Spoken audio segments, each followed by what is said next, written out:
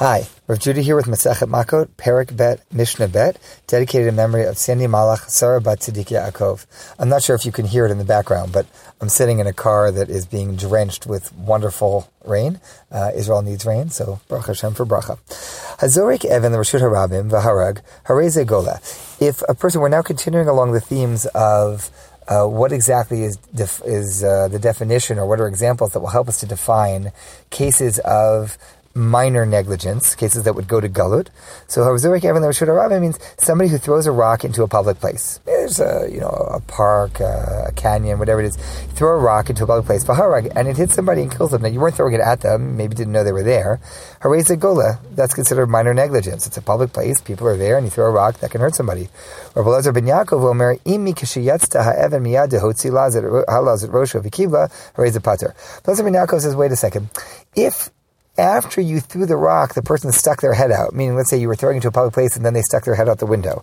Or effectively, he's just giving the example, you threw the rock and after throwing the rock, the person emerges. As you threw it towards, let's say, an empty area outside the mouth of a canyon, and after you let the rock go, somebody runs out of the canyon. So basically, they weren't there when you threw it, but then they get out there and it hits them. That's pater. Why? Because at the time that you threw it, there was nobody there and no reason to think anyone was there. So he says that is actually full out accident and not your problem.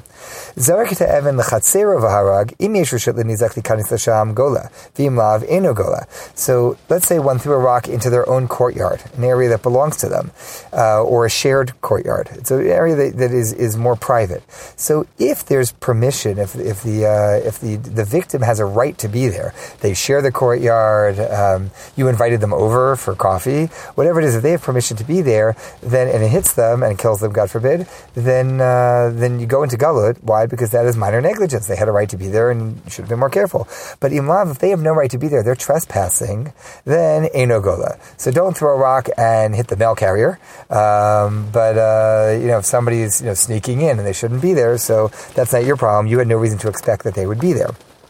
And the basis of this is based on the psukim in the Torah that talk about wood chopping as an example of, we mentioned this in the last Mishnah, we use wood chopping as an example of the kind of behavior that could end up leading to someone getting killed. We had talked about the example of the head of the axe flying off, or maybe a piece of wood flying out from the tree that's being cut. So we say, Vashenemar, as the pasuk says, talking about our case of accidental murder, Vasher yavod re'ehu bayar, if you come upon your fellow in the forest.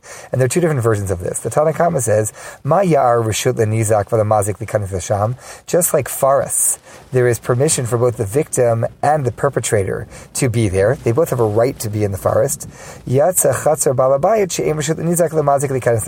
That comes to exclude a private courtyard when both both parties do not have a right to be there, meaning the perpetrator has a right to be there because it's their courtyard, but the victim doesn't. And so in order for this to qualify as accidental murder, they both have to have a right to be there.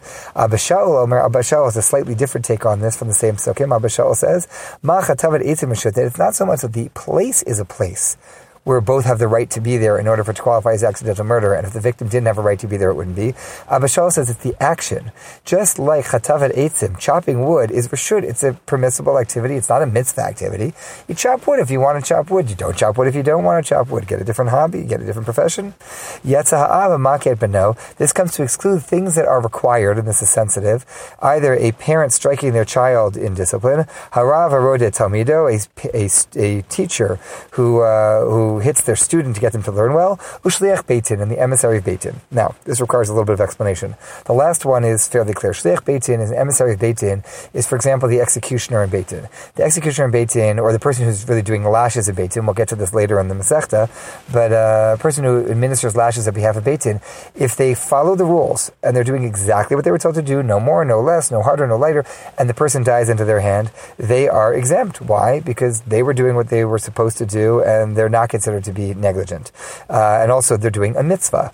Okay. These first two, the parent or the teacher hitting the child or the student, the Gemara explains it's there to get the student to learn properly.